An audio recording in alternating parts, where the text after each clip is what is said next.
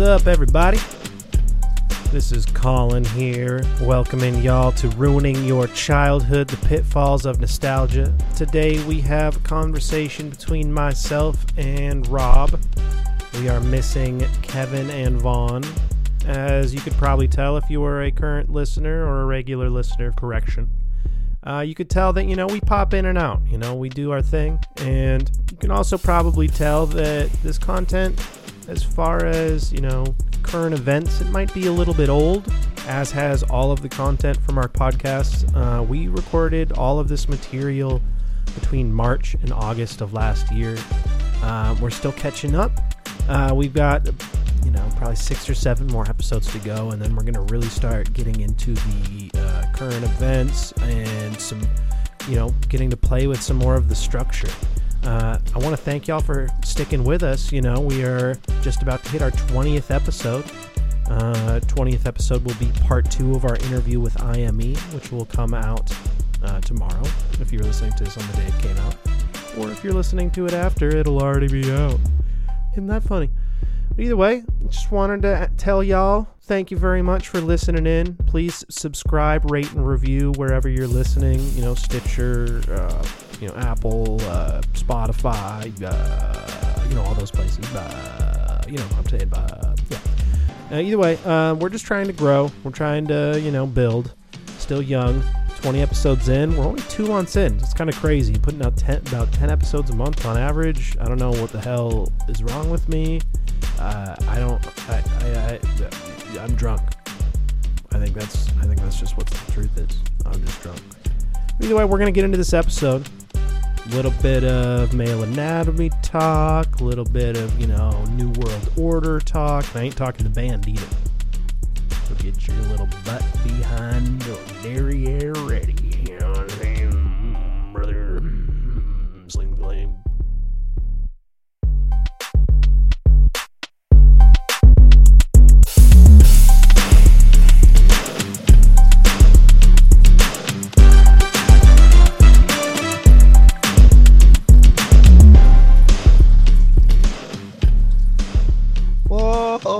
I didn't know it was going to be recorded. What the fuck? What the fuck? Just leave. I'm leaving the meeting. This is bullshit. I'm out.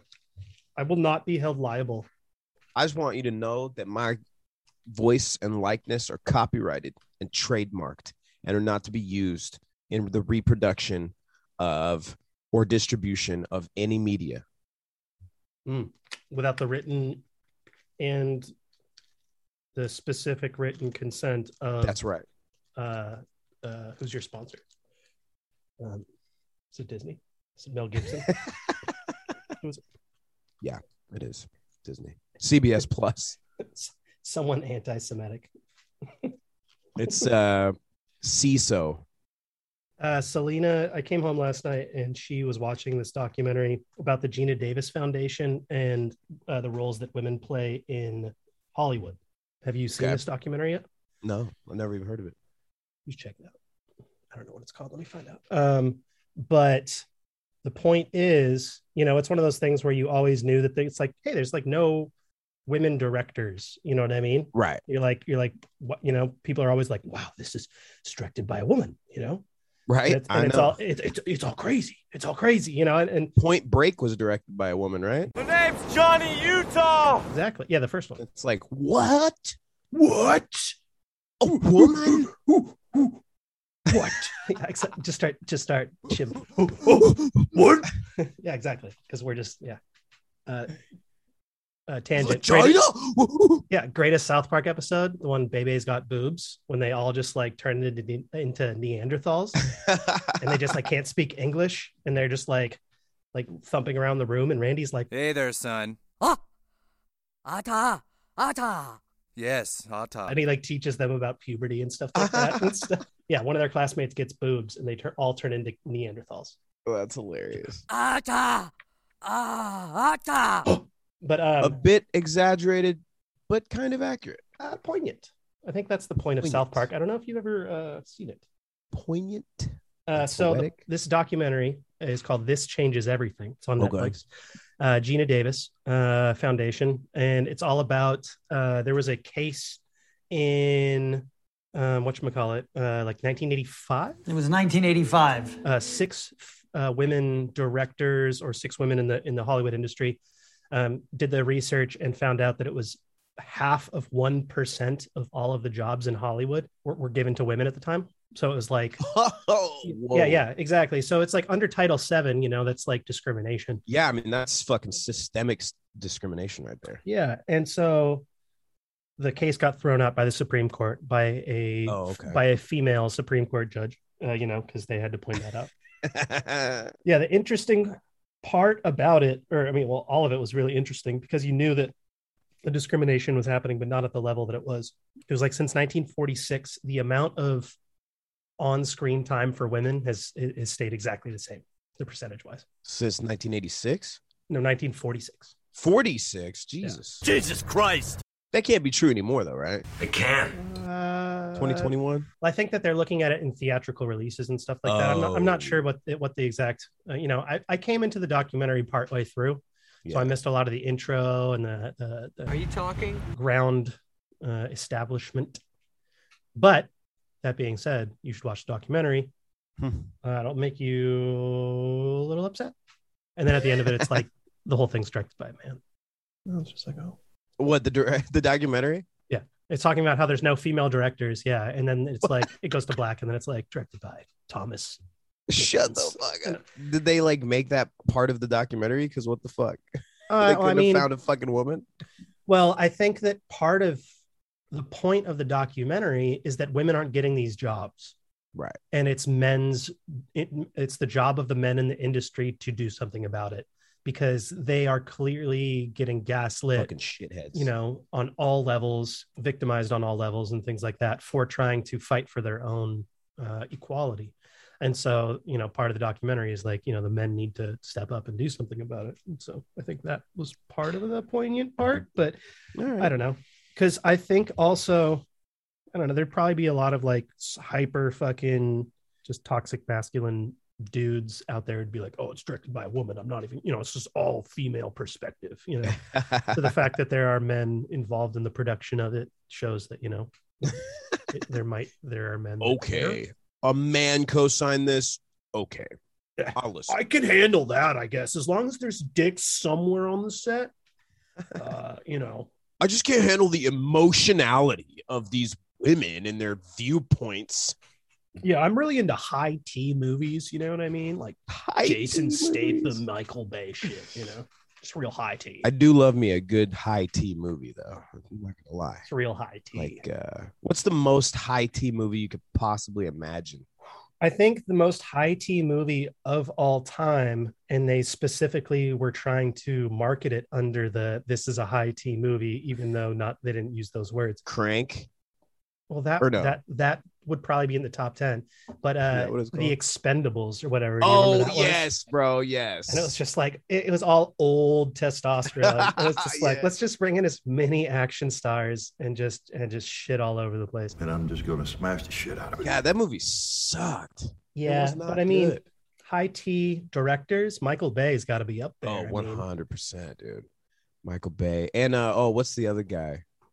The guy who directed Transformers. Is that Michael Bay? No, that is Michael Bay. I asked Michael why it was easier to train oil drillers to become astronauts than it was to train astronauts to become oil drillers, and he told me to shut the fuck up. So that was the end of that talk. He was like, Ben, just shut up, okay? This is a real plan, all right? I was like, you mean it's a real plan at NASA to train oil drillers? He was like, just shut your mouth. Yeah, he did, well, not all of them, but multiple of them. And then he sucks. He's like, this is below me. He fucking sucks. This is below me. Yeah, apparently Bruce Willis after Armageddon was like, I'll never work with him again. But, Bruce Willis isn't, known for being the most. Yeah, I was just going to say, I think he's a pretty difficult guy. Yeah. So let's be real here. It is very easy to make fun of the things that we don't understand.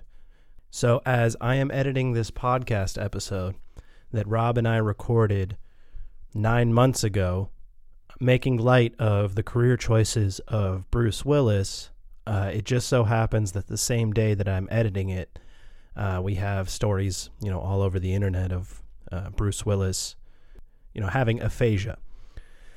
And if those of you who don't know what aphasia is, it is a degenerative disease that has no cure, and it makes decision-making and certain, things a lot harder for an individual. So as we make fun of Bruce Willis for taking, what some would say bad career choices later in the end of his career, we now understand that we were making fun of something that we didn't have the whole story of. And so as we make light of a lot of things on this podcast, I just want to say that, it's never a good thing to see someone like, Bruce Willis and his family have to go through something like this. He brought me personally a lot of joy in my life. I know that many hours of enjoyment were dedicated to the, entertainment that Bruce Willis gave us, from Die Hard to Pulp Fiction, etc. So I just wanted to go ahead and say, love you, Bruce. Even though I don't know you, you might be an asshole, but that's all we can do as people is give love. I don't know. Remember? Bada boom. Big bada boom. Boom. Boom. Big bada boom in the cab. Here, look. Like, they drive a cab. This is me. Corbin Dallas. Yeah. Whatever. So did you see Pig, bro? No. I want to see it so bad. Have you heard reviews or anything about it? I have heard people vaguely talk about it, and it sounds like fucking high art, man. They're not real. You get that, right? None of it is real. The critics aren't real. The customers aren't real. Because this isn't real. You aren't real. I'm so excited. It's got Nicolas Cage's best review ever or percentage on Rotten Tomatoes or whatever. I'm stoked. It's not John Wick. Just don't think it's John Wick. Because anyone who goes in there and it's like, it's going to be like John Wick. Then they're going to be like, yeah, somebody said that. Yeah.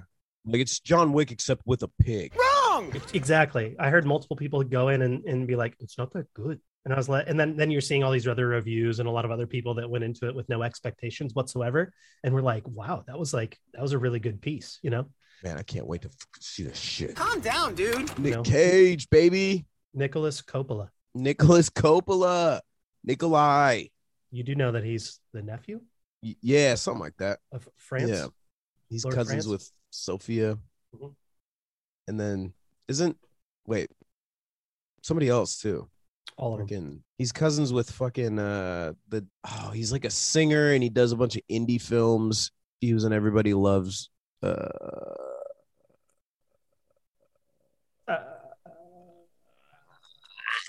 whatever. I have like 2 brain cells. I'm not going to try to strain them. I need them for other things. Charlie Sheen and Emilio Estevez are brothers, right? Oh yeah. That blew my mind when I find that out. I mean, they just look identical almost. I know. And it's like I'd seen them both in many movies, like Hot Shots Part 2. War. It's fantastic. I had that VHS and that, got worn out at my best friend's house. And Mighty Ducks was huge. Which window's mine? You know what I mean? Right. When I was a kid. But I never put that they were like brothers. Hey, Romano. And then I was like, wait, and Martin Sheen's their dad? Then I'd seen Martin Sheen in a bunch of stuff. And I was tripping out. Just mind blowing. Yeah. Yeah, but Martin Sheen looks so much like both of them when you see him young. Yes. He looks like exactly like both of them. Yes. It's like they tore him apart in twain, and the 2 pieces were Charlie Sheen and Emilio Estevez. And if you put them back together, it's Martin Sheen. It's Martin Sheen again. Yeah. It's on some Pokemon stuff, Yeah, totally. Like the de-evolutions. Yeah. Yeah. Man, Charlie Sheen had a moment and he was killing it. I killed it! And now, it's just, where is he now? Doesn't matter. I mean, when he made as much money as he did, he did a lot of cocaine and he did a lot of, hookers and stuff like that and all that. But, he probably still has enough money just to sit on for the rest of his life. That's when people are always like, where'd this celebrity go? It's like, they're probably happy somewhere. That's why you don't know where they are. Fucking Money Talks, bro. That movie with Chris Tucker. How about some nice Dom Perignon 85? How about some coke? It was great. I fucking loved that movie when I was a kid. I watched it. I laughed. I got excited. My favorite Charlie Sheen movie, though, has to be Major League. Top of the sixth, and rookie sensation Ricky Vaughn on the pitch now. You can close the book on Kellner. Oh, thank God. Hands down. Oh, yeah. Yeah. I mean, that was his golden era. And it's not because he's the best in it. It's just, it's the best movie. It's a great movie. But the subsequent movies, not as good. Still funny, though. Kind of. I wouldn't put him A-list funny. No. I wouldn't put him B-list funny. But you know what? Can we just fucking drop the bullshit for a second and just be honest? Cut the bullshit! 2.5 Men is Charlie Sheen's best work. I make a lot of money for doing very little work. I sleep with beautiful women who don't ask about my feelings. I drive a Jag, I live at the beach, and sometimes in the middle of the day, for no reason at all, I like to make myself a big pitcher of margaritas and take a nap out on the sun deck. Okay, it showcased his multifaceted ability. And just like, it was such a hit, it was hilarious. Jokes every 30 seconds. Fucking great, man. How long was it on? God, I'm sorry. I'm just like thinking about it. Oh, God. Okay. I just need a second. It's such a good show. I hope it's still on, honestly. But no, you know what? No, I don't, because Charlie Sheen's no longer on it. I don't want anything to do with it anymore. Get it away from me. I don't. What's funny is like it came up immediately when I typed in the letter, the number 2. Letter 2. Like I said, I've got 2 brain cells, and I might not even anymore. I don't know. I think we've reduced that to 1 3/4. I got like 1 3/4 brain cells, and they are struggling. I've never seen a single episode of that show. Not one. Yeah. Never.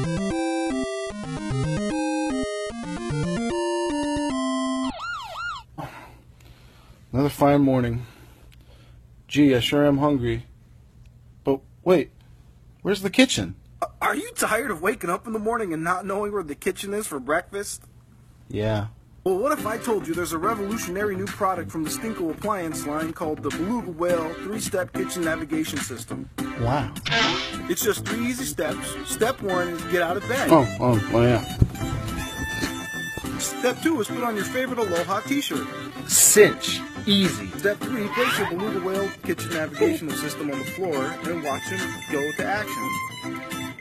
Look at the state-of-the-art navigational tracking system. It'll take you on the most efficient route to the kitchen. Wow. And there you go, ladies and gentlemen. No more morning kitchen mishaps. That's the Stinko way. Yeah. Now I know. And knowing is half the battle. Thanks, Stinko. So how was New York? I assumed that it killed your brain cells. Yes, it did. Absolutely. No stop flights, or did you have to do layovers? Just 1 second. I need you to know this. This is on the 2.5 Men Wikipedia. Okay, this is what it says. Charlie Harper was reported by Rose to have died in Paris after being struck by a train. The next day, he fell off a Paris metro platform and was struck by a train, his body exploding like a balloon full of meat. Here comes a meat wagon. That was on the fucking show. They said that. That's dark, dude. Jesus. Yeah, but there was a laugh track behind it, so it of course. Balloon full of meat. So fucking disgusting. Anyway, no, I did have a layover on my return flight, which is not my favorite. I checked the bag. I was very nervous. When I finally got back to Seattle, I waited and waited for my bag, and it did not end up on the carousel. And then I had to go to the front desk, and I had to ask them where my bag was, and they gave it to me immediately. But it still stressed me out. Where was your layover? San Diego. I love this city. It's a fact. It's the greatest city in the history of mankind. Discovered by the Germans in 1904. They named it San Diego, which of course in German means a whale's vagina. No, there's no way that's correct. Oh, okay, that's not bad. I've had, when I went to New York, the times I've flown, I've had layovers in Kansas City and Denver. Also, what stressed me out? Oh, you went to the Denver airport? You fucking satanic guy. What do you mean? I had a layover there. It You- was you son of a bitch. You're a part of the dirty- Illuminati, you son of a fucking gun. asshole. You dirty rat! You killed my brother! You dirty rat! You fucking gabagool. Is there some shit tied to that? Yeah, the Denver airport's fucking wild, man. It's got all these like tunnels underneath. There's murals of like satanic shit. There's like a big ass statue of a horse out front with like red glowing eyes. Come again. Are you serious? Yeah, it's weird as fuck, dude. And it's the shape of it from aerial view is like weird somehow too. I can't remember. It's like a pentagram. I know that it's hella weird because of how far away it is. I don't know. Like when you know, Seattle, you got SeaTac, you know, but it's like right there.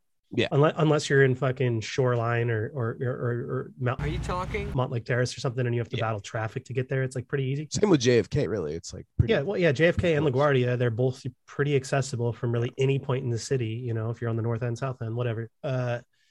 Denver Airport, it's like 45 minutes fucking outside of the city, and it's hella weird. it's all isolated and stuff. It's weird. So I've flown, and the only time I've ever gotten real sick was going in and out of the Denver airport because of the turbulence. Oh, really? Yeah, I filled up one of those sick bags, you know. Oh, no. I filled it up, and I was afraid that I was going to keep puking, and I was like, where's the person? I don't want to drop this. That's horrible, man.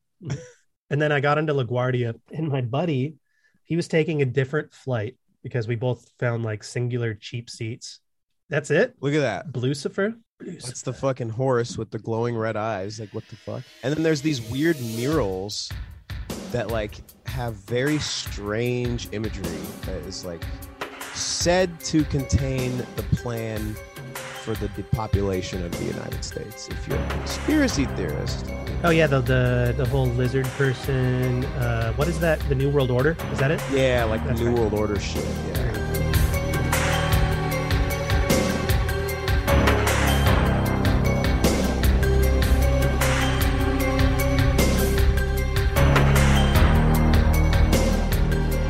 Yeah, I know all about that. Well, not all about it, but I know. I was like, I knew it. I knew you were fucking in on it, dude. I mean, hey. I guess the aerial view isn't that weird. I thought it was like some sort of fucking weird shape or something. You're a weird shape. It sort of looks like a swastika, though. Jesus, man. It kind of does. The airport that launched conspiracy theories. Yeah, we're gonna have to do a deep dive into this. I think I've been there and I didn't even know. No fucking clue, Lieutenant. But I only had like 45 minutes probably in the airport. You know, you got to run from one plane to the other. I had just vomited a bunch. New guy's in the corner puking his guts out. Great. So fun. Hell yeah, dude. Sounds like a great time. You're all fucking sweaty. Fucking vomit on your mouth. I lied. I've flown into Denver another time, and I was visiting a friend and they picked me up, but I didn't spend any time there. But I'm a little upset. Did you get now. sick because it's like a higher elevation or something? Yeah, it was like landing and then taking off was even worse than just the turbulence. It's just whatever was going on there. I don't think it's like that all the time, but yeah, I wasn't a fan of the layover. And on top of that, my flight leaving from New York was delayed because no flight attendants showed up. And then when I got to San Diego, it was delayed, which wasn't that big of a deal. But I was just like very nervous about my checked bag. I was like, huh, is it going to be there? Are they doing it? Are they going to get the bags? Did they get the bag? How do I know? Do I have to go do something? I was so nervous. I haven't checked a bag since 1999.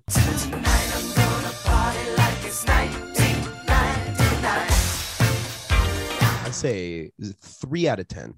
Would not recommend. I think that was the last year that I went and spent like 3 months, like flew to spend 3 months down in California.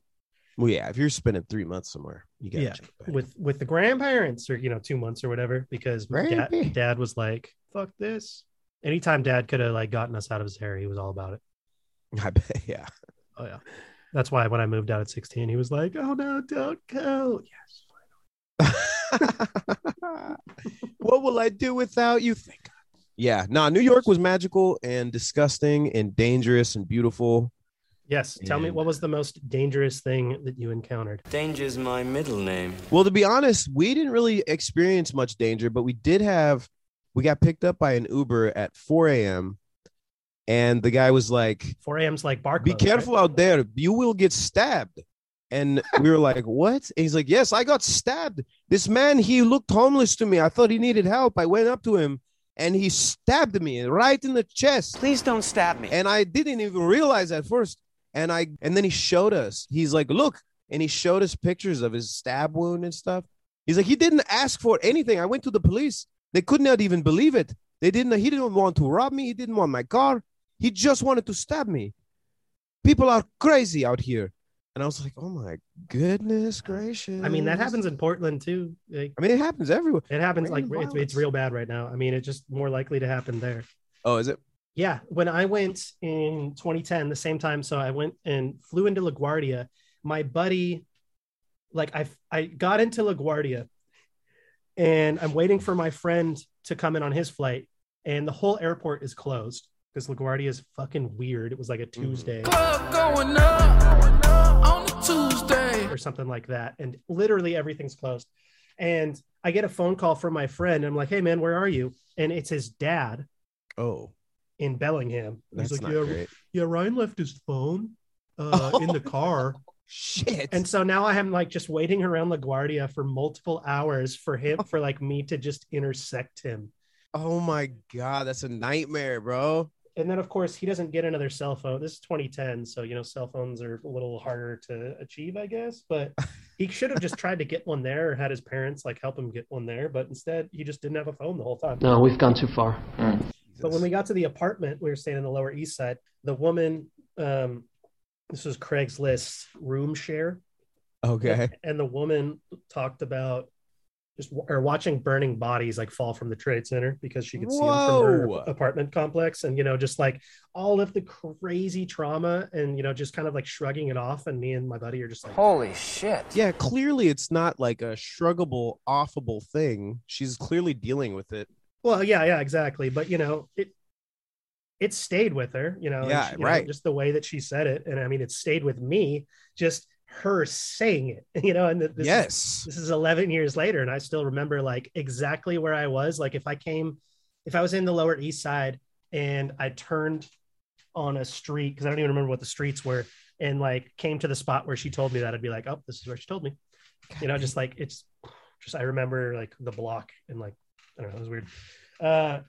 That's fucked up. Point is, shit happens there, dude, for real, man. On a lot higher scale than you're used to out here. There's just millions of fucking people in there. Yeah, and people in Seattle are like, this is a city.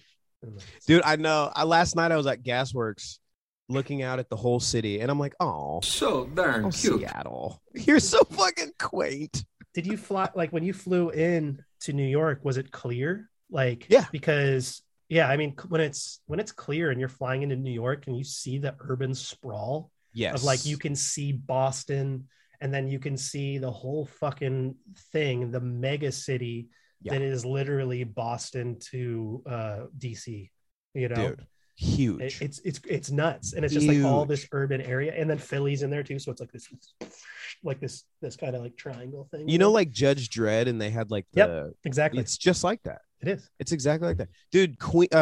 We were in Brooklyn the whole time, and Brooklyn is the size of like from Everett to Tacoma. I mean, it's just gigantic, and it's just big. Oh my Lord, look at that thing. So big. And it's crazy. New York is wild. It's not my first time in New York, but it's still, every time I go, it's fucking wild because everything is just on top of everything else. It's just like vertical. lattice work of random architecture and just infrastructure and brick and garbage.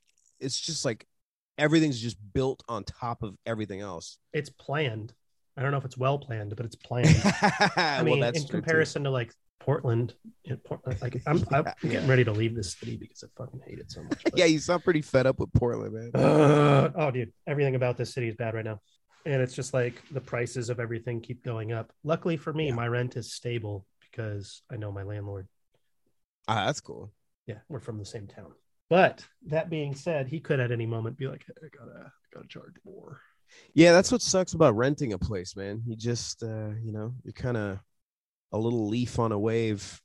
Well, yeah, we were trying to buy, and I had a bunch of money. I had like over 10 grand saved up, and Selena was, getting up there, and We're going to put a bunch of money down. And then since COVID happened, prices have gone up like 30% on houses. It's like over $100,000 on house prices just in this area because everyone's trying to get out of all the areas that are burning. It's completely unsustainable. So there are a couple areas that you can get property for so cheap, but it's literally going to light on fire every year.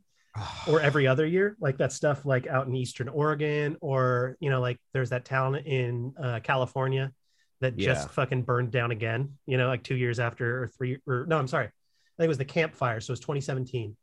And then it just, you know, they were like building it up and building it up and building it up. And then it's just all gone in like 15 fucking minutes again. And yeah, my grandma talked to me and she's like, oh, I thought the fires were all gone. And I was like, what news are you watching? You know, like, because she's pretty good about like staying up on news a lot of the time, but then the news cycles are so disconnected right now. It is correct. Like they've always been really disconnected, but it's like the world is literally on fire.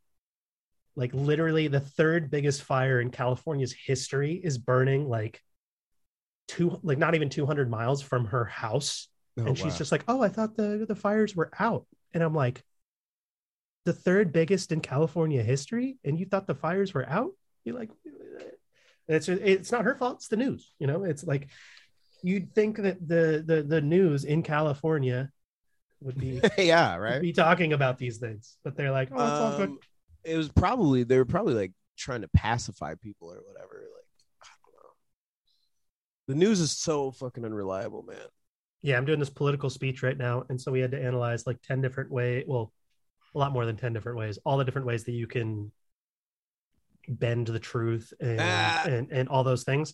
And specifically, so I had to come up with a speech, and I wrote the speech. And then because I don't like to operate under the premise of like using fallacies or straw man arguments or any of these fucking like ways that you gaslight people, you know? Because I hate gaslighting. I hate it. And so I wrote the speech out, and then I was like, oh, I have none of the content because it's supposed to be like, even if you agree with the point, you're supposed to use all of these different methods of manipulation, essentially. That's like really disturbing, this class.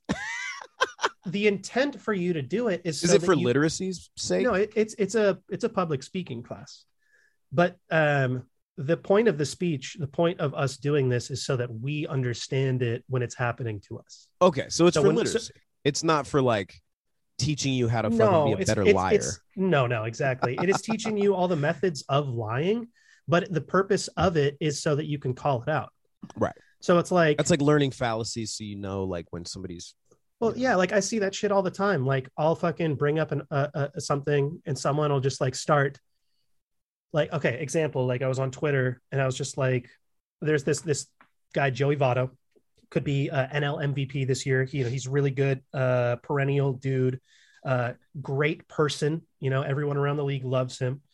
He's played for the Cincinnati Reds, I think, his whole career, but he came out saying that people needed to stop booing the Houston Astros, and the Houston Astros booing them. Yeah, and so the Astros, okay. You're not a sports guy, but the Astros were caught cheating for their run up until the 2017 World Series. Okay. So the argument that a lot of people will have, they'll be like, okay, well, everyone cheats, right? Everyone's doing this same thing. Right. But it's like, sure. Okay, well, they were caught. Right. And it's in the rule book that they're not allowed to do this. Right. And everyone's just like, well, everyone else does it. And, like the steroid era and stuff like this. And I'm like, stop with the straw man argument bullshit, because that's what it is. It's like where they take an argument and make it about something else that's like related.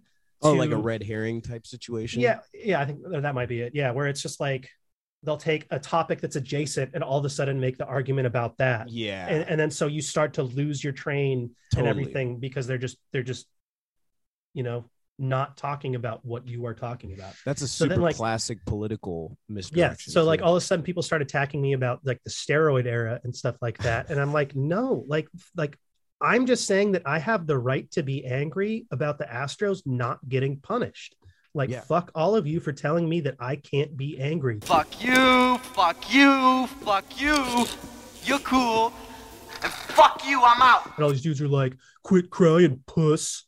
You know, quit The crying, internet. bitch. You know, and I'm just like, Twitter yeah, it's just like, wow, discourse, Houston baby. fans, you know, clutch. Yeah.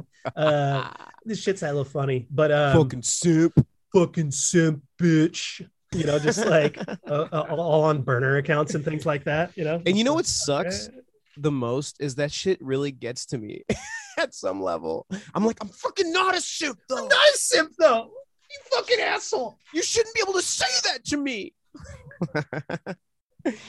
But you can't reason with that shit, and it literally doesn't mean anything. But it still pisses me off a little bit. So the trolls do get to me a little bit. So yeah, and then in this argument, you know, a bunch of people are posting things to me, and they're saying like, oh, because there's a bunch of studies that have come out recently that cheating did not indeed help the Astros and may have hindered their performance in the 2017 series. And I'm like, fucking who cares? And B, well, that fucking who cares? True. And B, the league is trying to protect the fucking Astros because the league is trying to protect their punishment because the league wants everyone to think that they got it right. You know what I mean? So the league is sponsoring these fucking studies, and then people are putting them out when they're like corporate sponsored. It's like if you got a study that was like, oh, McDonald's is healthy, and it's like sponsored by McDonald's, and people are like, oh, check this out. And it's like, do you fucking understand what bias is? Right. You don't like, God, dumbasses. You know what I mean? Yeah. Like, that's the thing that pisses me off because people can't understand influence on things. They'll be like, oh, well, you know, there's like, you know, the Washington Post, blah, blah, blah. And it's like, do you know who owns the Washington Post? Do you know who owns the New York Times? Do you know who owns these things? Like, there are bigger entities than just fucking all of this shit. And they when have somebody sends agendas.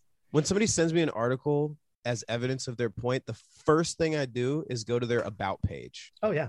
And look at what this organization's goals are and like who owns them and like, and 99% of the time, if some fucking, you know, conservative asshole sends me some shit, I go and look at it and it's like, United Libertarian is a right-wing think tank. And it's like, well, fucking get the fuck out of here, bro. This is think tank is a word for gathering. This is of literally racists. meant to confirm your bias for your bullshit opinions. Yeah. But if it's leftist opinion, I don't bother checking it. It's surely right because I agree with it. No, I got in a bunch of argument with all sorts of left-leaning people about Cuba because they didn't understand what was happening in Cuba and the excuse me. Whoa, Nelly. The derail. The perception of what is happening in Cuba in the Northwest is so much different than what is happening in Cuba to the perspective of Cuban Americans. And people in the Northwest disregard it to such a level. And this isn't just the Northwest. I'm speaking for like the rest of the country, but you know, South Florida is its own thing, but South Florida has so much voting power that the way that this Cuban crisis is going to be dealt with or has been dealt with by Joe Biden will determine Cuban American voting preference for like the next 20 to 40 years. This is like this whole event has the same weight as Elian Gonzalez in that whole situation. And the reason that in the way that everyone reacted to the Elian Gonzalez, the way that everyone else in the country reacted to it kind of made the Cuban Americans go onto the Republican side because all the liberals were just, they didn't understand the issue and they didn't try to. Yeah. Like a bunch of people, you know, leftist people were like, oh, the embargo. And it's just like, well, yeah, the embargo is bad. We're not, but like, that's not what this is about. Again, you know what I mean? Like this is about a fascist dictatorship that is blackbagging people and killing them if they fucking speak up. You know what I mean? The reason that you're seeing a protest for the first time is because people have been so terrified for their entire fucking lives. And the reason that, you know, the biggest graveyard in the world is the passage between the Key West and Cuba is because people are trying to get out at such a high click. And so when people are just like, oh, it's all the embargo. And I'm like, the embargo doesn't help. So in a way you're right. ASAP. In a way you're right. But like a lot of the people on the left, they just want to blame everything on the American government. And it's like the American government the problem. Well, like 99.9% of the time, especially in South America or anywhere in the South. Well, yeah, and I'm not saying that what the American government did not cause or potentially cause a lot of these things, but you have to like look at the Castro regime and everything about it with the lens of unbiased at the same time. And if you do that, you'll be like, oh shit, what are they doing? You're like, that's fucked up. Yeah, I don't know. I get a lot of conflicting information on that because, of course, like most Americans obviously are like, Castro's a piece of shit. He fucked everything up for his people. No, most And Americans then actually think Castro's like cool. What's a lot of Americans think Castro's cool. Oh, well, maybe. I don't know. They don't understand I know like Castro most Americans, you know, if we're talking about like anything communist, it's like bad. But and then like a lot of Cuban Americans are here because they were escaping Cuba because Fidel Castro was destroying capitalism in Cuba. So he was taking away plantations from people. He was taking away land, businesses, anything that exploited workers. He was fucking wiping them out. So all these people who had intergenerational wealth were getting it all taken away from them. And they were like, this is fucked up.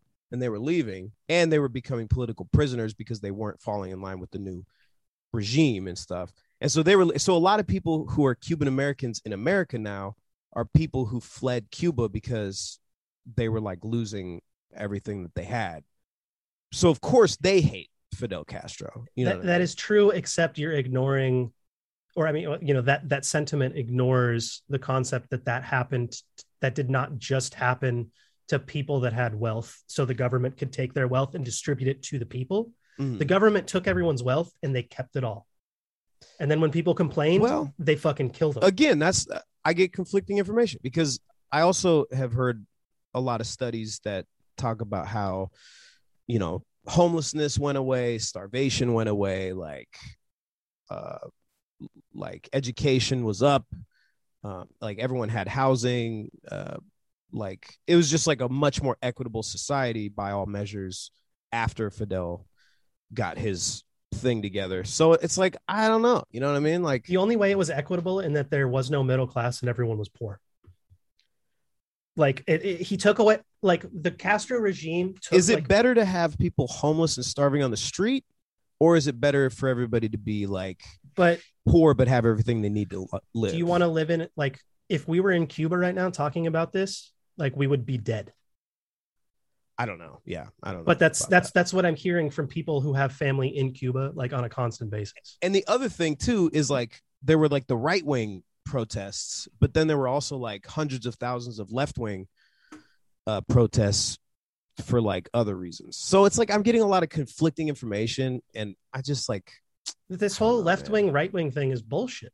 And that's what I'm trying to illustrate, is that this whole issue of Cuba, like usually I'm on the left, like for a lot of issues, but this whole issue with Cuba, it's like I am more on the right than I am the left. But that being said, I'm not like fucking DeSantis who's saying bomb Cuba and all that shit. You know what I mean? That shit's insane. Yeah, a lot of people are trying to get a fucking military intervention over there, which is like, no, that would be a fucking disaster. We need to stop the embargo and not intervene. Like, but if you stop the embargo and not intervene, you have to let the people leave and come here if they want. And that's part of the thing, is like, you can't just stop the embargo and then fucking shut the whole country off again and let them just like live in a are you talking country where there is no humanitarian right. Yeah, I don't know. I'm just like super wary of criticizing any country in the global south when I'm not like too up on it. And also like America has done their damnedest to fuck like for like 70 years. Yeah, no, I understand that entirely. And that's why when I was saying, like, I was getting into this argument, because a lot of people are like, this is the US government. This is all causation of the US government. All of this is the reason that that you can all be traced back to the government doing this 50, 70 years ago or whatever. Right. But I'm saying that, yeah, that's true. Yeah. And you had a dictator that abused his power. That essentially, I don't know. Yeah, I mean, you should do more research into it. That's all I'm saying. I've been doing a lot of research and listening to a lot of stuff that's coming out of South Florida for a good while, and it's interesting. And just the fact that you're saying I don't know is just like, it's I'm saying two Americas. No, yeah, I mean, I don't know, because like I said, I've it's like people want to shit all over. I mean, I'm sure mistakes were made, like, of course, but it's like, it's just, America is such a, I'm just like not going to live in America and then criticize anything that like a burgeoning communist country does, because like, is it burgeoning though? Well, I mean, like Fidel was like, in his heyday, that was like 70 years ago. You know what I mean? Like, I'm talking about that. And also, they controlled all the information coming out of the country. So that's one thing that you have to think about. So anything that's saying that they're doing like great is all. Well, like, for example, I have a government. homie that actually went down there and like spent, several weeks or maybe months, like, with like workers, doing a lot of like education and stuff. And he came back and he's like, that place is like basically a fucking paradise compared to here. And it's hard for me to accept that a country that was like literally a fucking colony and then who destroyed the colonialism and wiped out the capitalism. And it's like, it's bad. It's bad. It's like the same with Soviet Russia. It's like, yes, like, okay, was Stalin a fucking the best man who ever lived? Like, fucking no, obviously not. I think there was a lot of things that were done that were, actually very positive. Russians committed so much genocide. They committed so much genocide of any of the fucking people that weren't Russian. Russians are so racist. Like, Putin is such a piece of shit. Yeah. Like Russia is so much worse than America. So like any defense of it, like, I'm sorry, but that's just my stance on that. But I'm also we're living in the country that is like the fucking genocide capital of the world. Yeah, I know, but also I can trace my like family members of mine back to Russians killing them. You know what I mean? And like in Ukraine. So it's like, I'm also not going to take that and just ignore it. You know what I mean? Part of my argument is like, I'm not giving the US a pass in anything whatsoever.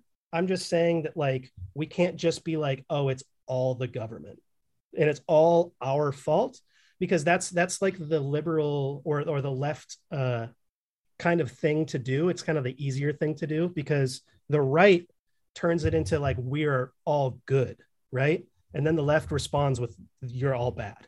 And I'm saying other people are bad too. Our government's bad, but the Chinese government was fucking horrible for a long time. Yeah. The Russian government, horrible right now, just as it's bad, awful right now, if not worse than the United States, But I'm also going to listen to the people that come out of a country, like as in the hundreds of Cubans that I've heard this perspective from, rather than one person who went there for a couple of weeks or a couple of months who happened to be white. I'm getting conflicting information from Cubans as well. You know what I'm saying? Like I don't personally talk to them. I'm just saying like there's accounts from Cubans in Cuba who are like, what's going out right now, the information that's going out right now is not really accurate. And so it's hard for me to I'm not going to make a strong stance. I don't live there.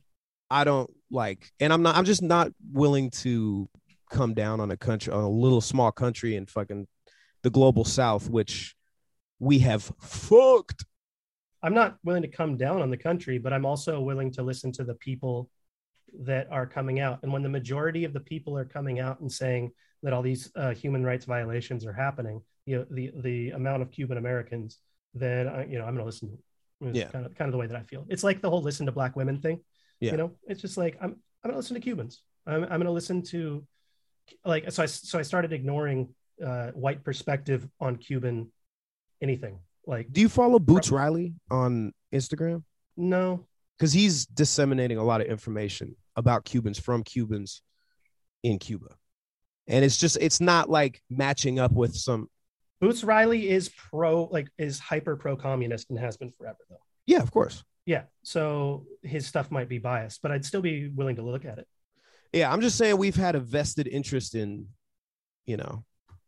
discrediting any country in the global South that doesn't fall very strictly in line with European or American interests. And it's just like, I don't know. I don't really feel comfortable criticizing a country that, I'll criticize anyone and everyone. Country, Go for whatever. it, baby. Yeah, that's what I'm saying. You want me to criticize Israel? I'll criticize Israel. You want me to criticize fucking Russia, America, US, Ireland? Let's go. Whoa. US, whoa. UK. What was that last one you just fucking said? I said Ireland, Don't fucking talk about my mother. No, you can talk about South Ireland. You can't talk about North Ireland, though. All I know is that Guinness is a horrible beverage. It's crap. Pure, unadulterated crap. Oh, dude. So that's me talking trash. That's rude. That's just fucking rude. I'm sorry. Room temp Guinness is room temp Guinness. You just like, yeah. Do you want a 500 calorie beverage? Yeah. Do you want a meal in a glass? Do you want an alcoholic soup? Yeah. Yeah. Exactly. Do you want booze soup? That being said, I love Jameson. Jameson's great. So yeah, I mean. That being said, the Irish just redeemed themselves. Neutral. Point is, I can talk shit all day. The bourbon and whiskey game is unmatched in Ireland and Scotland.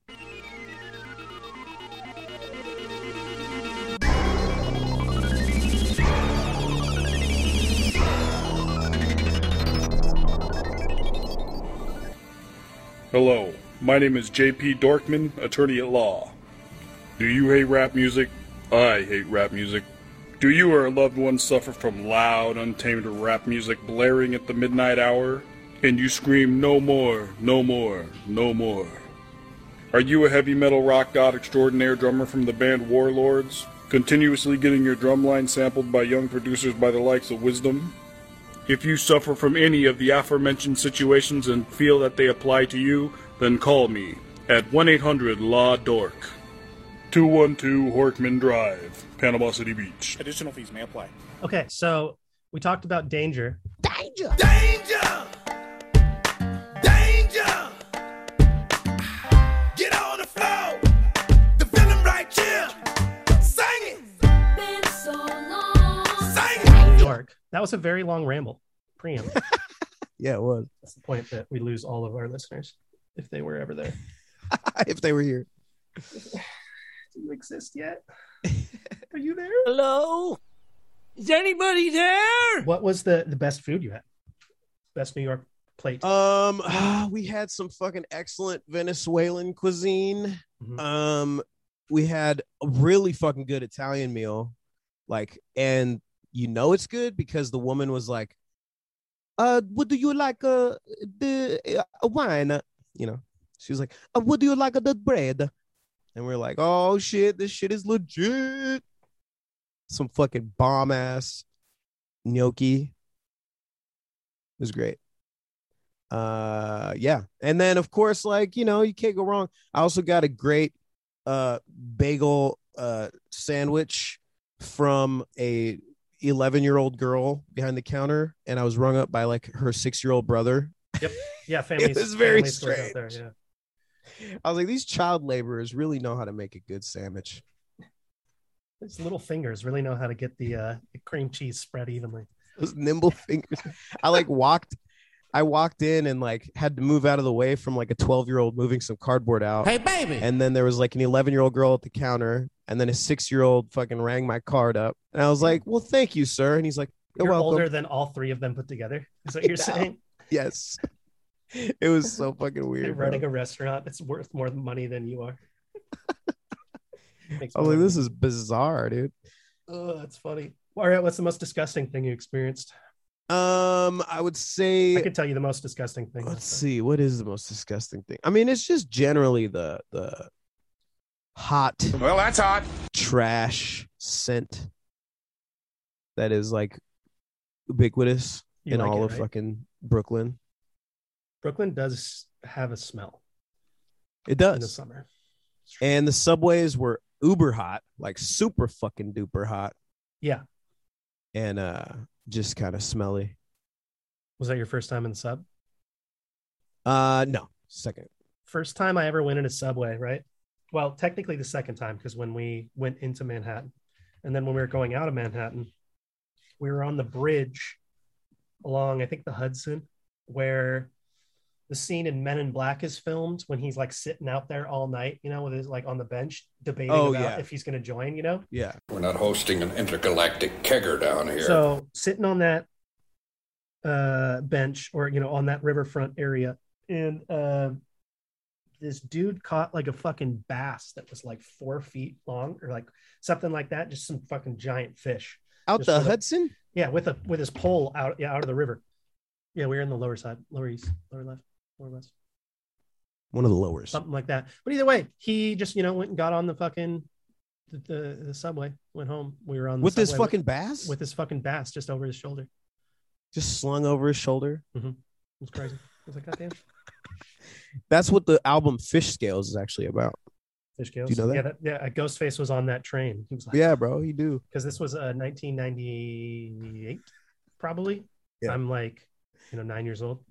Yeah, exactly. Yeah, Times Square sucked even then. Yeah, Times Square has never been tight. I don't think. I don't know. I've been there twice, and it's just like, I'm sorry. Okay. I've been there once, not twice actually. I take that back. I was trying to find somewhere to pee. That's one thing that you're in Manhattan. You need to find somewhere to pee. Bro. It sucks. That's why you have to master the techniques of like peeing in public.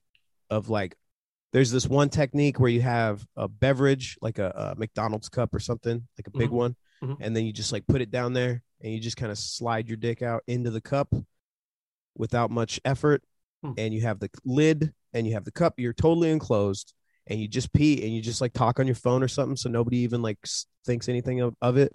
And no one sees your exposed penis in a McDonald's cup. Nope. You just slide it in there, in between the lid and the cup, and you just slide the dick into the cup. Come again. And just go for it. And you're wondering why the city smells like urine. It does, though, yeah. There was poop and urine everywhere. Yeah.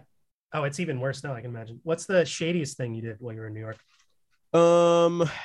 The shadiest thing? For me, when I was there last time, I bought a dime sack off of this dude in Washington Square Park who potentially was an undercover cop. But and then we proceeded to walk to a different park and roll it and, pull out all the bullshit. It was some bad weed, but Oh no. I had sent some weed to arrive and it hadn't got there yet. It was supposed to get there the next night, so need a little something to smoke. Well, Shroom had plenty of fucking weed, so we didn't have to do any of that shit. Oh yeah, it was more I just wanted to. I just wanted the experience. Yeah, it's like I bought a dime bag off the shady Rastafarian dude with a borderline fake accent in Washington Square Park. What's up? See, now I feel bad that I didn't do some shit like that. Exactly. That's like I have experienced New York so much more than you. I'm trying to experience like there's like the tourist checklist where they're like, oh yeah, you got to go to the you got to go to the World Trade Center Ground Zero, you got to go to Empire State Building, Statue of Liberty, Brooklyn Bridge, Yankee Stadium. Yeah, like my list is like. And buy it. Yeah, exactly. I want to see all this fucking weird shit. You know what I mean? Yeah. Now we saw a show at the Comedy Cellar. You know what I mean? Yeah. Classic. Okay. We anyone good? Dave Attell ended the night with some crowd work, which was very good. But the main there was like a few guys that were excellent. I wish I could remember their names. One guy works on the oh god, what's the show called? See, this is the brain cells again. That hurts my face. Those goddamn brain cells.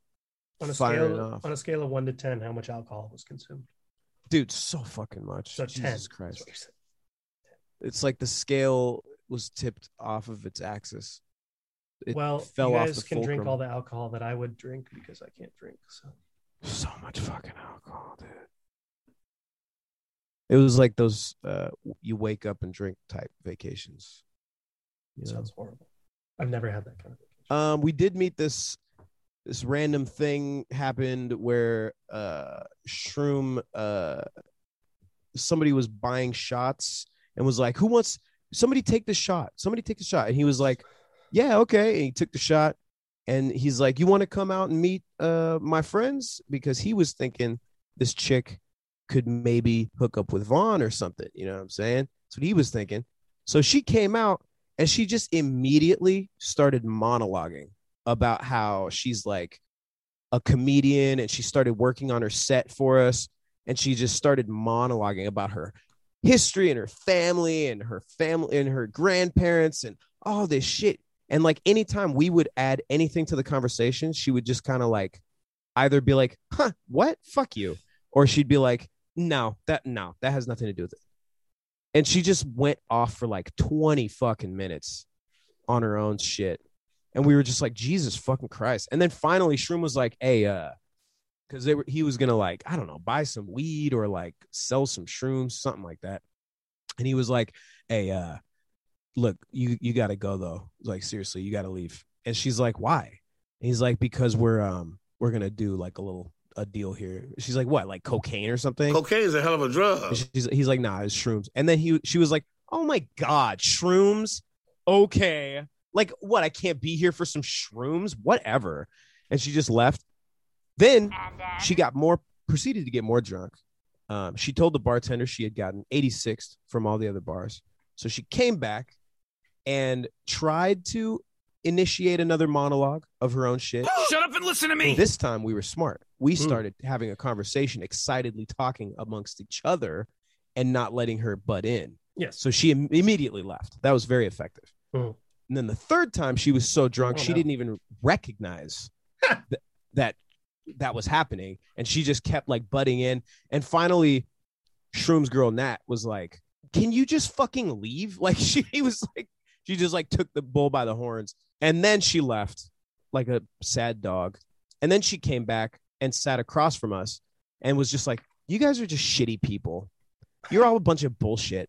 But she keeps coming back and she kept coming back. And finally I was like, I finally got her to leave because I was like, it's all about you. Everything is about you. Yep. Everything is always about you. Yep. It's all about you. Yep. I just kept doing that over everything she said.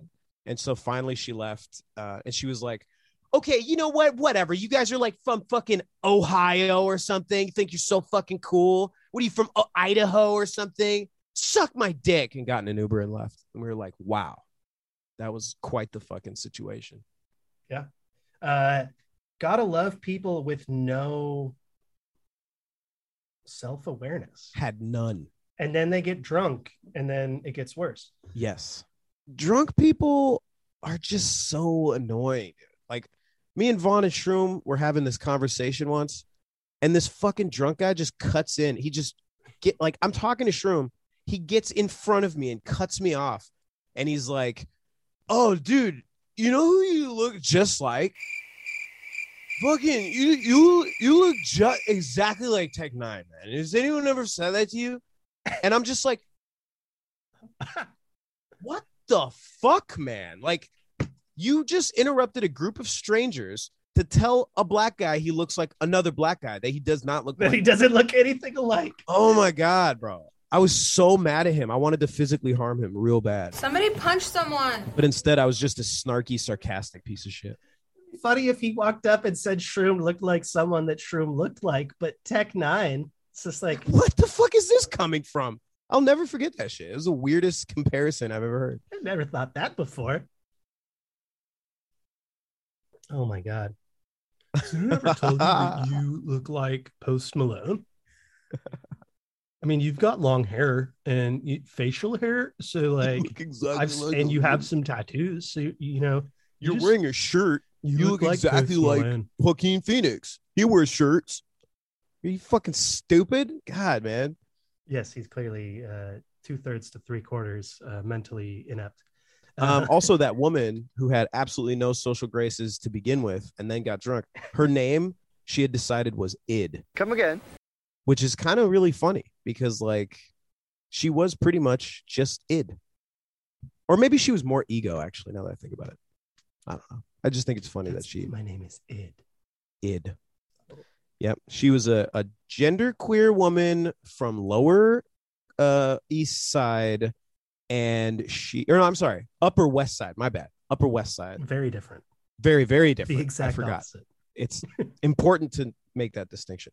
And she had grandparents from Eastern Europe, and she had a brother who had just come out as trans, but not to her parents. And she's a comedian. Mm-hmm. And I know everything about them. Yeah. I don't want to. I don't want this information. But it was a sales pitch. It was a hell of a sales pitch. He could sell a ketchup popsicle to a woman in white gloves. Ketchup popsicle? Yeah. She went in there and it seems like she got the job done, but she did not get the response she wanted. And so she tried to hammer the point home multiple more times, but did not read the room. She couldn't read the room, man. Did not read the room. Not a great start for a comedian, by the way. Berating people on the street. Yeah. Yeah, right. Can't read the room, even the basic. Interrupting a group of friends and then, telling them that they're pieces of shit. You're worthless. I like it. Yes. I mean, a lot of comedians get away with the whole, heckling of the crowd thing. Maybe that's what they're trying to do. And how many comedians spent many years viciously hating themselves and abusing alcohol and other drugs, and then got out of it and were really great comedians? So you know what? Maybe this is the start of her very illustrious career. Who said they had to get out of it? Touche. Well, that's very fair. That's super fair. Yeah. Just, depending what kind of comedy you want to go into, that's what drug you need to get deeper into. True. If you want to, just start banging heroin and stuff, you go the Mitch Hedberg route. You want to start doing hella blow, you go the Sam Kinison route. Yeah, exactly. That's what I'm saying. You want to do the, all sorts of hookers and debaucherous things, then you go the... Or you could go, seriously, yeah. You go out with a bang, man. Fuck it. Oh, fuck it. Oh, fuck it. Yes, that's your answer. That's your answer to everything. Fuck it. Don't work on yourself. Project it onto other people. Make it funny. Do a lot of drugs and die. To quote Eminem, you only got one shot. Speak. The philosopher of our fucking... Yeah, hey. Speaking of heroin... No, that's so horrible. Philip. Oh, rest in peace, buddy. He's my favorite. He was a great actor. Yeah, I'm not even the biggest fan of that movie, but that scene is one of the fucking funniest scenes I've ever seen in what any movie is that? That's Along Came Polly. Right. He was in that movie? Yeah, you don't even think about it, but it's like he's just hooping. He's like this little side character, but that is one of the greatest scenes. I was just like, did Will Ferrell write this for him? Or is he's just that funny, when he needs to be? When he's Brant in fucking Big Lebowski. That's marvelous. Yes. That's what a great actor is too, because every time I remember that it's Philip Seymour Hoffman, I'm like, holy shit. That's Philip Seymour Hoffman. He's in he so just much. disappears into fucking his roles. Yeah, exactly. He's amazing. I mean, him in Boogie Nights, was it? The one with by Paul Thomas Anderson with Mark Wahlberg. Oh yeah. Boogie Nights. Yeah, fucking great movie. That movie's amazing. Top to I didn't bottom. realize he was in that actually. Yeah, he's the cameraman that's like fawning over Dirk Diggler. I want to know if you like me. Well, of course. Yeah, I like you, Scotty. Can I kiss you? And he's like, dude, that's what I'm saying. He just disappears into his roles. He's so good. We were watching that movie probably a year ago now, but I was just like, man, he's like Seymour Hoffman's in this. Like William H. Macy's so fucking good in it. Will I close the door? Will I close the door? That's my wife, you asshole. Like, it is nuts. Wait, which movie is William H. Macy in? Philip Seymour Hoffman in? Huh? Boogie Nights. Oh, right. Fuck, Dude, man. Yeah. Julianne Moore, fucking Damn. Mark Wahlberg, John C. Reilly. Like, it's got so many people in it. It's so good. That movie is excellent, man. I'm going to have to revisit that movie. It's a really good movie, and everyone remembers it being really good, but it's one of those ones where it might still be underrated. And doesn't it have the man with the mustache, the man himself, fucking like Burt Reynolds? Burt Reynolds, isn't he in that? Yes. Yeah, he Yes, plays he like is. the producer or something. Yeah, he plays the veteran porn director. Fuck yeah. So good.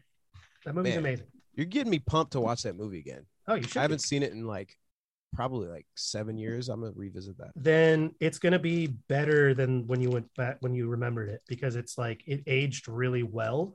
Right. It's really fucking good. And my dick grew 2 inches since then. Yeah. You know what I mean? Do you So it's, also know fun facts? Can we do some trivia about this? This Ooh, is just let's off hear the it. top of the head, right? Mark Wahlberg kept the prosthetic penis. Yes, he kept it.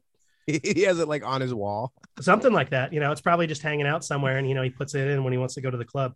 He's like, hey, would you look at this thing? Look at this fucking thing. Do you remember the last scene when he hangs dong? Right? This is just as much a love story as anything else. Plus, I hear the guy hangs dong, and I'm very interested in seeing that. Me too. Yeah, he hangs dong. Mhm. When he what? He hangs dong. The last scene. Oh yeah. Where he drops trout and it's just Yeah. blah, blah, blah. And he just, and it's just like, check it out. And you're just like, damn, and you finally see, it's such a great part. And it's just like, first off, you never see like full frontal male nudity in movies. Yeah, and then it's rarely. just like the whole movie is about this dude with this dick. Penis. And then finally you see the dick at the end.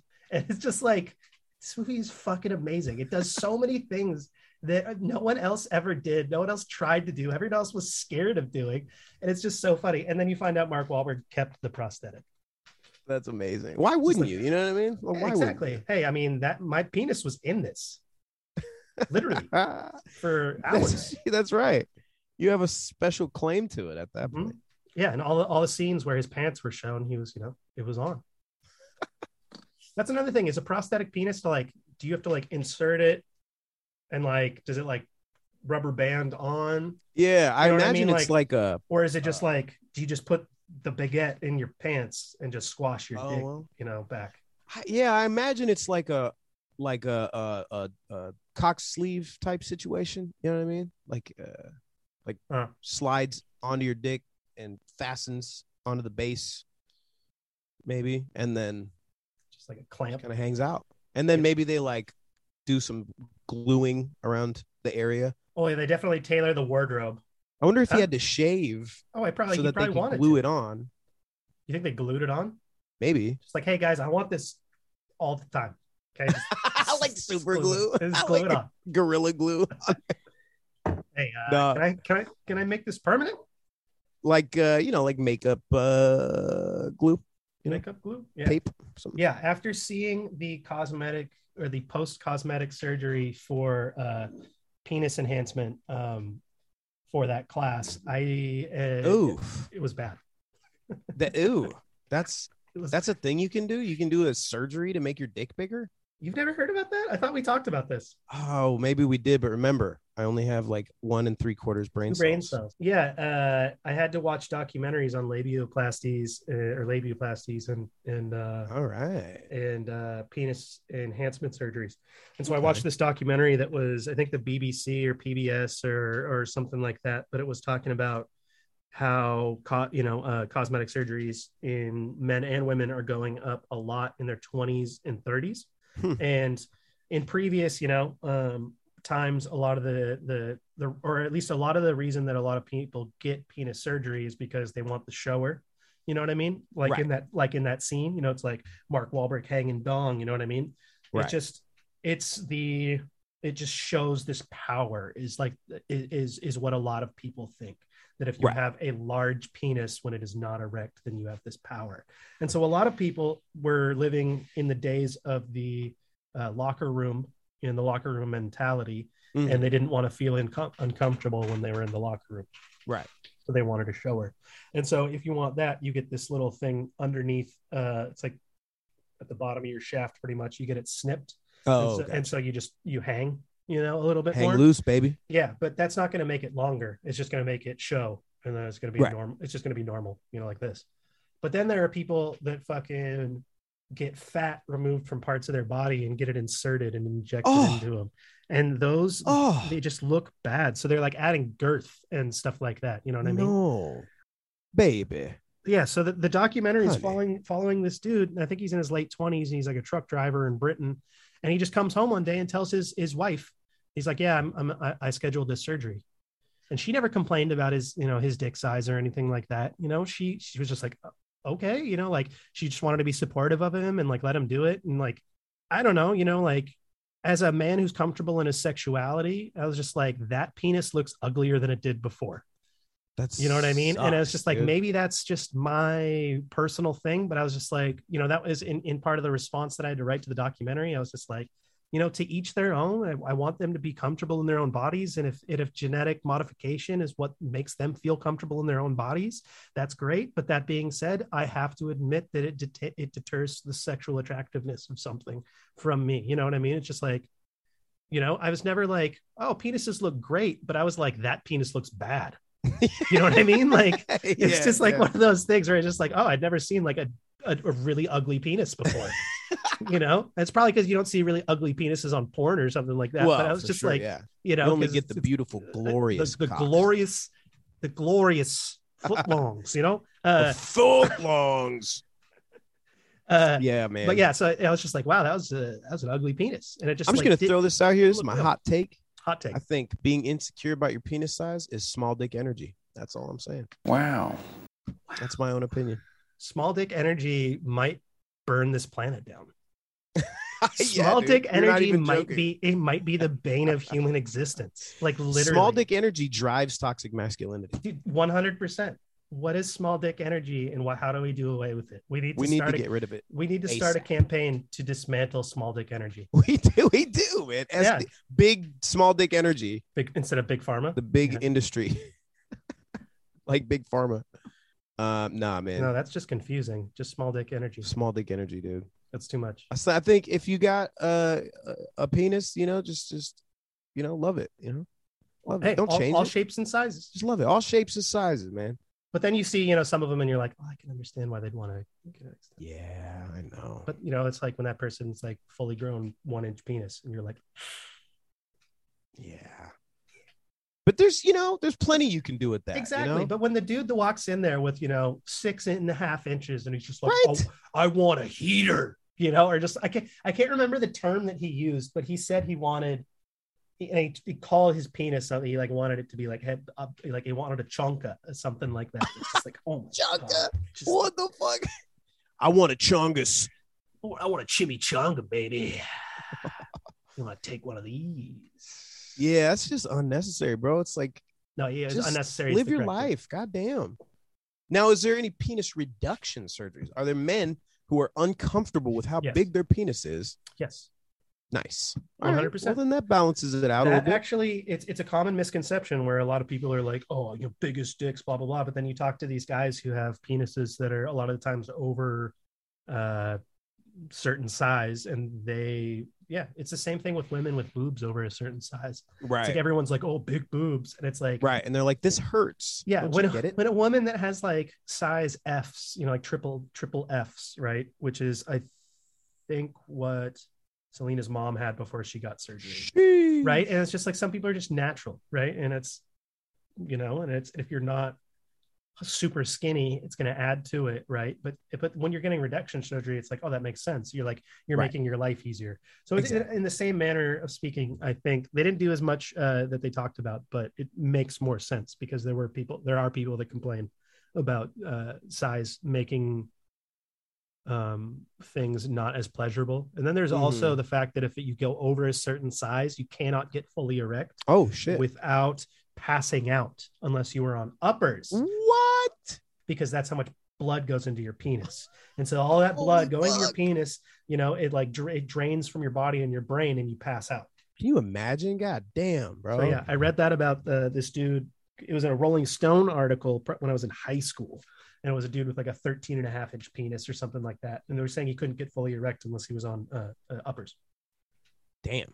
Yeah. And it was just describing a life, because part of it was the fascination of like, everyone wants the giant penis. And it's like, we're going to go like a day in the life with this guy.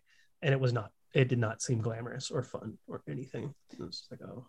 When I went to St. Lucia, we went to this guy's house and which was interesting because he's like, yeah, we're going to go to my parents' house. It's in like the nice part of town or whatever. And it was like basically a trailer park almost like of double wides. And that was like the fucking nice part of town. But anyway, so we went to his house and they put on some porn for some inexplicable reason. And it was this dude with a fucking massive penis railing the hell out of this chick anally. Like fully entering. And I was like, what is happening? This man's penis is like 14 inches long, dude. It was so huge. Like he could probably suck it and it wouldn't even have to like bend over. It was huge. Large penis. That'll happen. I was like, dude, this can't be healthy for literally either of them. I also learned in the human sexuality class that body cavities are very elastic and can grow or shrink to a lot of different sizes. And so that's true. That is why you see people that are willing to be on the receiving end of 14 of a horse cock. Yes. So, for her, it might not have been that bad. She obviously was getting something out of it, hopefully some money and some, notoriety. It was a pretty well produced porno. There was like multiple camera angles. There was set dressing. Yeah. And then the discomfort of let's read the room. Speaking of reading the room. Yes, I was just like, why are we doing this? Why are we doing this? What's going on here? Their way of reading the room is let's turn some porn on and then just read the room. First, this is the way you do it. All right, I'm going to go get a water. I'll be right back. I'm going to go get coffee. So